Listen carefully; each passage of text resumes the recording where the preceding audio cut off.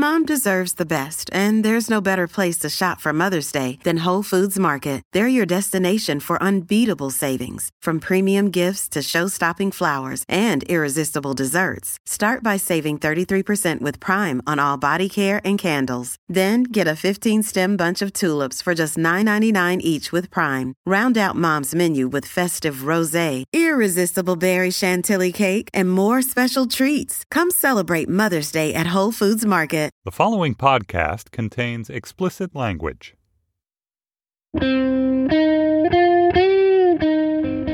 It's Thursday, September 9th, 2016. From Slate, it's The Gist. I'm Mike Pesca, but aside from being Thursday, it's also the first day of school. And joining us now is a very special guest to play one question only. Please identify yourself. Milo Pesca. And here is your one question. What is 7 times 7? 49. Excellent. But actually, I have a few bonus questions to ask you. And what you're going to do is you're going to prove my theory. And my theory is this. Every child is Rain Man. That is my theory. Every child is Rain Man. You might not have seen the movie, but here through questions, you will prove to the audience that every child is Rain Man. Please stop touching the mic. All right, just let the mic go. All right. My first question is, let's do some math. You ready? Mm-hmm. What is 81 divided by 9? The answer is 9. Good. What is 7 times 7? 49. What is 4 times 7?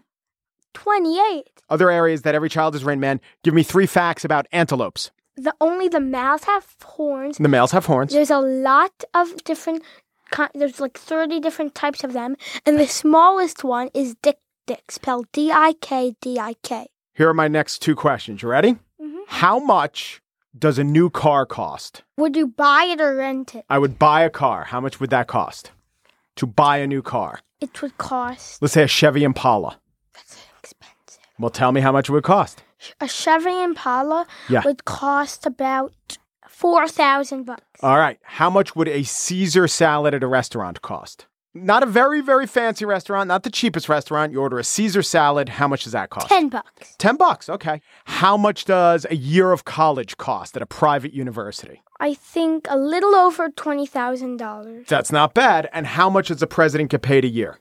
As much as I just said for college. $20,000? Yeah. Okay. What if he has 2 kids he has to send to college? What does he do? His wife plays a great part in a roller skating band.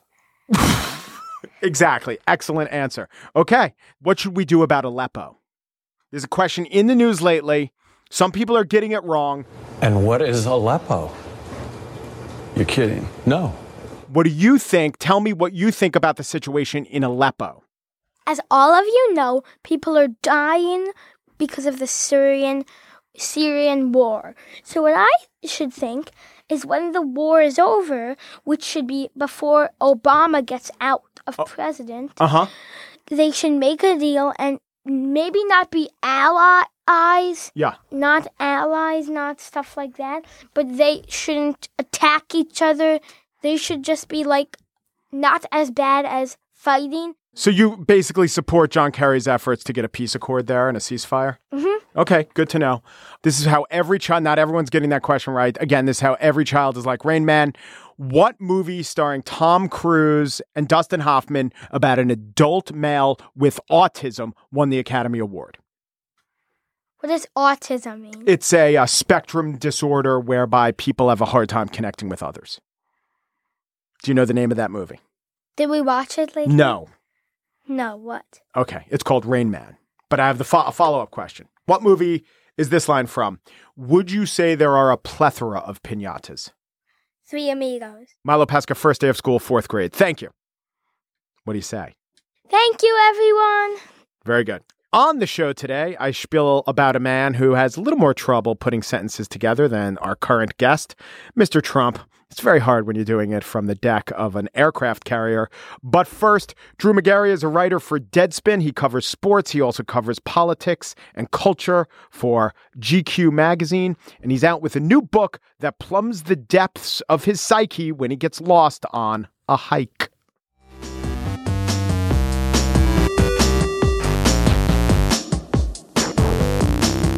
So let me give you the title of some of Drew Magary's works. He wrote, "Someone Could Get Hurt which was a memoir. He wrote The Postmortal. On Deadspin, he is the author of recurring features like Fun Bag, The Jamboree. He's authored many Why Your Team Sucks columns. Are you getting a sense of the tone? Are you getting a sense of the stakes? And yet his new novel is called The Hike. The Hike, a novel. So this might sound pleasant, low stakes. Oh no, there are Rottweiler-faced men chasing the protagonist of this model through a hellscape. There's a friendly crab. There's extracting a Spaniard's gold tooth with a pair of pliers. It's horrific. Drew Magary, you've done it again. Sorry about that. Yeah. So basically, this is what? You stay in hotels, you take walks when you do that, and your mind just goes crazy, and you decided to write a book, a novelization of how crazy your mind goes when you take hikes? Yeah, it's sort of an allegory of business travel and how lonely it gets. But the beginning of it was based on a real hike I took. I had to go to East Stroudsburg University, where they had selected Postmortal as their freshman year reading. And so I was supposed to go lecture the youth of America. And I got sent, it was like a Tuesday, and I was at the small inn in the woods, like deep in the woods in the Poconos. I was the only guest. And it was like, it had a real sort of overlook vibe to it. There was no elevator, and, you have to drag your own suitcase up through like a rotted hallway, and it was sort of musty and stuff. And I said to the clerk, I said, "Hey, is there a place where I can walk, outside the hotel?" And she was like, No, not really. And I was like, what? Not a service we offer. It was the Poconos. It's 70 miles from New York. Like you're not in Montana. You're not in some designated national wilderness, right?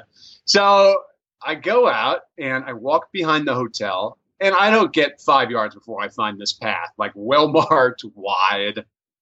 And I'm walking on this path, and I was like, well, this lady has no idea what the hell's going on in her backyard. Or God has put this path here for me and is going to torture me with a variety of obstacles to test my will. Right. Maybe the path didn't exist. She was right. It just started to exist in your own mind. Yeah. Yeah. And I got deeper and deeper. There was nobody on the path, or no runners, no bikers, no hikers, just me alone. And, it's just your mind starts psyching itself out. I just have those moments where it's like, well, it's a flying monkey gonna come and pick me up and then take me away to some castle somewhere. Like that's just where my mind tends to go when I'm alone and have nothing better to do with myself. So why'd you make the crab the friend? Because crabs should be scary, and yet they show up as friends, like Sebastian in The Little Mermaid and in your book. Yeah, it's weird. They're giant bugs, right? Yeah. I should be terrified of crabs, and yet crabs and lobsters, I'm like, oh yeah, delicious, they're fun, It was the proper match of temperament and animal.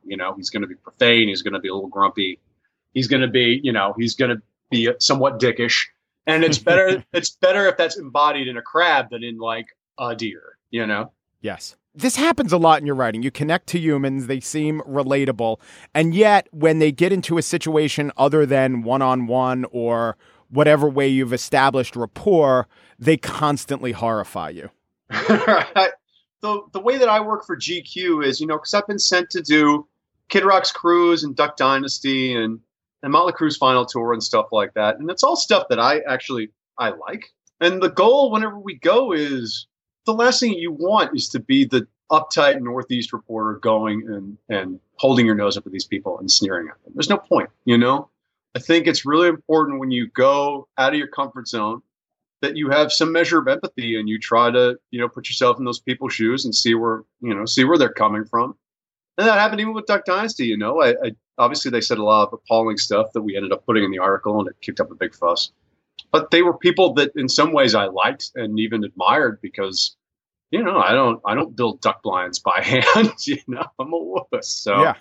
Very rarely is someone so utterly repellent in every fashion that you just walk away being like F him forever. And that's not productive. I mean, I remember I was on the Kid Rock cruise and I was doing the bikini contests and the belly flops and stuff like that. And they said judging one, participating the other.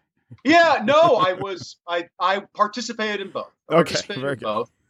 And I remember, someone said, oh, the last newspaper reporter that was here, he just sat on a pool lounge for the whole week. And I was like, well, that's fucking stupid. You're not going to understand what it's all about unless you're in it, Now, the Duck Dynasty story, that was the one, if people forgot, Phil Robertson, the head of the dynasty, was suspended from the show for a while because he made a lot of anti-gay comments, which you accurately reported and correctly put into your story.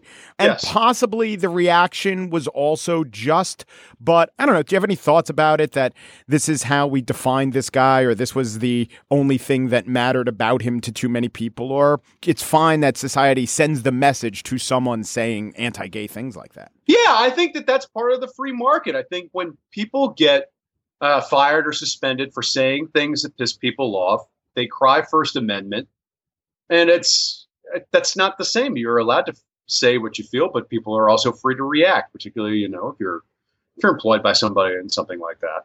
And the family stood by their comments and have essentially fashioned political careers out of those comments. They don't regret them. They disputed a year after the fact how I reported the story, but not immediately afterwards, because they essentially embraced what they had said, and they still do to this day. So no, I don't have any regrets over how that went. There is this cottage industry of sort of taking umbrage at the umbrage. And, well, Donald Trump has ridden the notion of anti-political correctness pretty far. Yes. Now, what you do in your Deadspin columns, you run up against, political correctness is a really ambiguous term, and it can be wielded to mean anything. But you run up against some version of that. Some people saying, don't say that, or you're being offensive, or, police yourself. So there's a little bit of an overlap there. I was wondering if you had any thoughts about that. Well, sure. And I am cognizant of, if I say something that genuinely pisses someone off, I do reflect and think about, should I phrase it differently? Are they overreacting? Am I fair to say that they're overreacting, given the lofty position I get as a dick joke maker over at Deadspin? Yes. And I've changed a good amount since like 2006, because, back in 2006, it was the fucking Wild West. It was the internet. I can't believe I'm saying this, but it was far less polite back then. Well, is there one general thing you don't say anymore, or a phrase you don't use, or a specific area where you're like, wow, I was really wrong about that? Oh, I think back in 2006, like a lot of the sports sites would put boobs up all over the place to get page views. There were gay jokes aplenty. Those are gone. And rightfully so. I want to go through in fun bag style and just ask you a couple of random questions, okay? Please do. All right. If superheroes existed, would pro sports also exist? Yes, but you would have to segregate it. So you would have to have normal person sports, and then you would have to have superhero sports. Okay, but couple of things. How do you know, hey, look, I'm the world's fastest man? No, it turns out you're just an extremely lame version of the Flash. Well, you'd have to test them. You'd test them and then brand them, and then it would turn into a dystopian X-Men thing where mutants are jailed and there's World War VI and stuff like that. In terms of wearing a jersey with an athlete's name, I have a rule that I could never wear anyone younger than me. Do you have such a rule? Do you understand where I'm coming from? Do you think there should be exceptions? No, you can wear, if you're really into like Todd Gurley and he just joined your team and you're excited, you can buy a Gurley jersey. That's fine. I don't have a problem with that. There's no fooling yourself. No one's looking at you and being like, wow, he must be Todd Gurley. Like, they know. No, I know, but they wouldn't think I'm Joe Klecko either. It's just, to me, worshiping a professional athlete, looking up to a professional athlete is something a child should do to a man, not that a man should do to a younger man. It's not necessarily that you look up to him, though. It's that you're a fan and you admire and you appreciate him. It doesn't mean you necessarily want him to be your dad, Do you think it's okay that we basically countenance professional football players doing some level of doping just because they're warriors and we don't want to know what the hell goes on? I think one of the reasons baseball gets more flack about it is because of the record book and everything in it is sacrosanct. Whereas NFL records are fairly fungible and people don't give them as much weight, particularly because the style of play has rendered a lot of them obsolete anyway. Yeah. And I don't want anything killing the buzz of the action I'm watching on the field. I don't care. So you've studied the Robertsons and Kid Rock and, I don't know if Motley Crue fits into this next question, but you write a lot about football. I think you understand the state of the American male. Yep. When you read all these articles about how there's a ticking clock on the longevity of football as our national sport, do you do what I do and roll your eyes a little bit?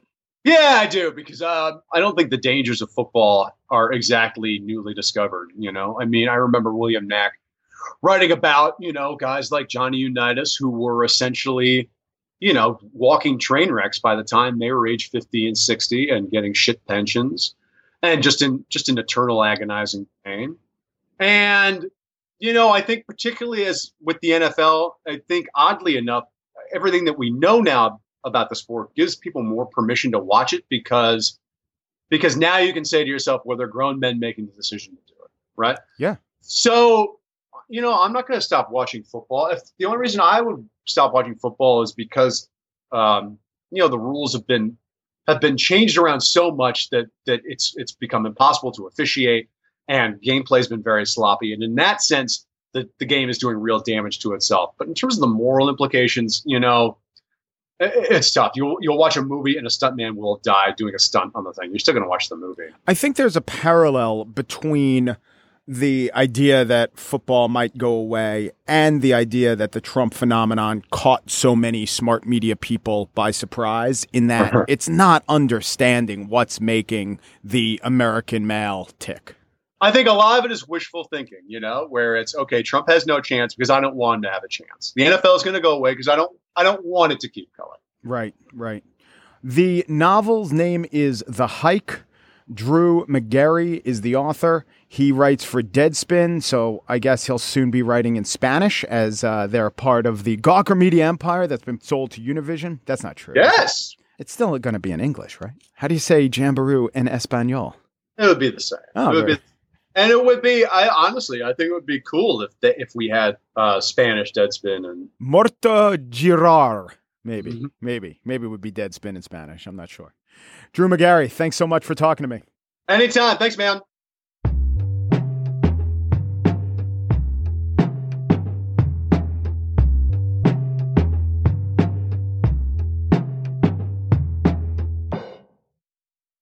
And now the spiel. When it comes to the generals, Donald Trump lacks specifics. In a candidate forum last night, he said the generals have been reduced to rubble, calling things a disaster. Our military is a disaster. Or saying things have been reduced to rubble is his way of saying we have underperformed. So let's not focus on that particular phrase. In fact, let's focus on one of his Q&As, an extended Q's and A's, I guess you would call it. And I think it's perhaps useful to do this because I have been considering this notion. Sometimes when charges don't stick to a politician, we call that politician Teflon. Trump ain't Teflon. Trump is a mudder, which is a horse who runs in the mud.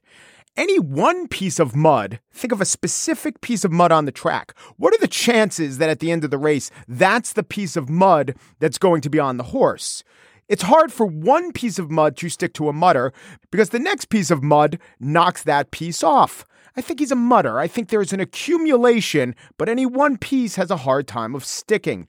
But maybe it would hurt Trump's electoral chances more if the media, and hey, I'm in the media, if the media were to just pick one of these outrages or inconsistencies or lies or avowals of clear ignorance and just try to nail him with it, or let it be the noose that hangs him, or the toaster that's thrown in his bathtub, or the rock that bludgeons him, or the scissors that stab him, or the paper to drape over his carcass. But since rock beats scissors and paper beats rock and so on, these various implements tend to cancel each other out. I believe that the accrual of disqualifying remarks will ultimately prove disqualifying, but I do wonder if we focused on just one, what would happen? With that in mind, let's ponder one statement. The statement is not a lie. It's not one of his egregious insults. It's not veering away from a prudent policy of the past, like when he threatened the very existence of the NATO alliance. It's not endorsing a destructive policy of the future, as when he endorses the 45% tariff.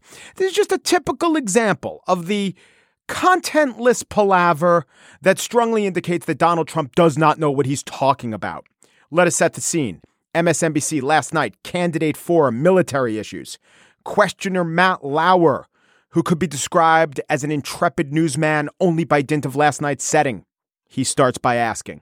You said this, quote, "We're going to convene my top generals, and they will have 30 days to submit a plan for soundly and quickly defeating ISIS." So is the plan you've been hiding this whole time asking someone else for their plan? No. But when I do come up with a plan that I like and that perhaps agrees with mine or maybe doesn't, I may love what the generals come back with. Your plan was to use someone else's idea? Answer, no. No. No. Trump says no, indicating, no, that's not my plan. I have my own plan. But then in his next sentence, or whatever this group of words can be called, he contradicts himself. No. But when I do come up with a plan that I like and that perhaps agrees with mine or maybe doesn't. Hold on. When I do come up with a plan, so that's conditional. So he doesn't have a plan. But then he says, or perhaps agrees with mine or maybe doesn't. That makes no sense. Or maybe it does make sense. Insofar as Trump is constantly offering plans that don't agree with his plans. Look at his plan about tax rates, his plan about a deportation force, his plan and policy and stance on the minimum wage. He just contradicts himself. It's unclear, then a quasi clears it up, then a spokesman says the plan hasn't changed, the words have changed, and then he ultimately says whatever the crowd cheers the most about. But let us rejoin this answer on the Intrepid. I may love what the generals come back with. I will convene. But you have your own plan. I have a plan, but I don't want to, Look, here's what's going on in the mind of someone who says this. Sometimes he has a great point he wants to make, but often he's just saying it to clear himself a little space. He doesn't know what he wants to say. He knows things aren't going well. So he says, look, or he says, listen. This is a way of saying reset, hold on, time out. Because Trump is thinking, I know I have no plan.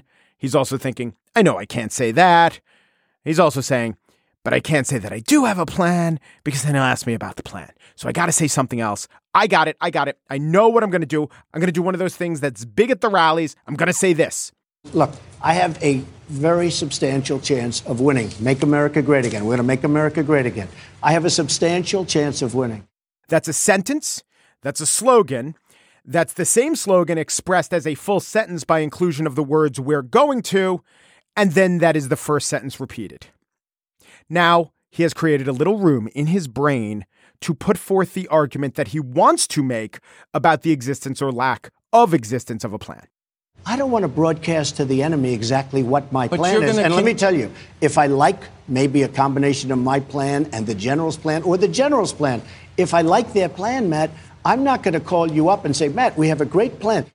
If I like maybe a combination of my plan and the general's plan, or the general's plan if I like their plan. What? Maybe he's trying to remember that palindrome? A man, a plan, a canal, Panama. Maybe the longer version, a man, a plan, a cat, a ham, a yak, a yam, a hat, a canal, Panama. Madam, generals, plan. Next question, Matt. Nailed this one. But Matt does not go on to the next question. He bores in. But you're going to convene a panel of generals, and you've already said you know more about ISIS than those generals. Well, there'd probably be different generals, to be honest with you. Glad he's being honest. He's also being inaccurate. I do not think Trump knows how generals work. Certainly, he will get them to work better. I mean, there's no question about that. But the 4-star generals and admirals leading the services, they were all recently turned over. Their terms generally or admirably are 4 years. It's specifically designed to have continuity between presidencies. Now, I do not know, having heard all that, whatever that was, I do not know how even the most staunchly pro-military person could hear those words and not be very concerned with the honesty, the intellect, the awareness, the competence of the person making those statements. And what he's saying there is no worse than what he says whenever he is pressed for specifics. Maybe we should pick and parse and poke at this one statement for weeks to come.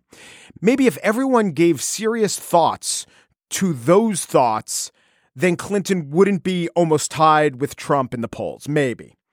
Though, ultimately what I think will happen is that we'll have 3 debates, and those debates will expose Trump as ignorant and a poor communicator of his terrible ideas. And I happen to know how Hillary will beat him in the debates. She has, you see, a plan.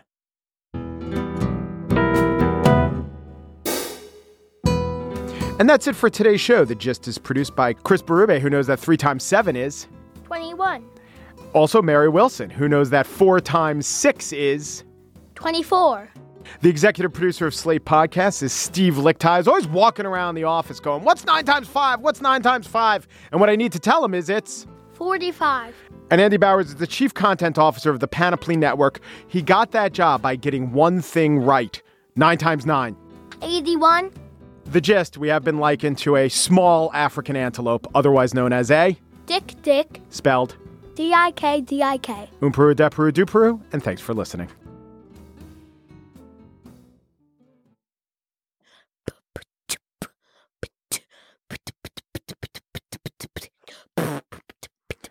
How is that beatboxing and not just me?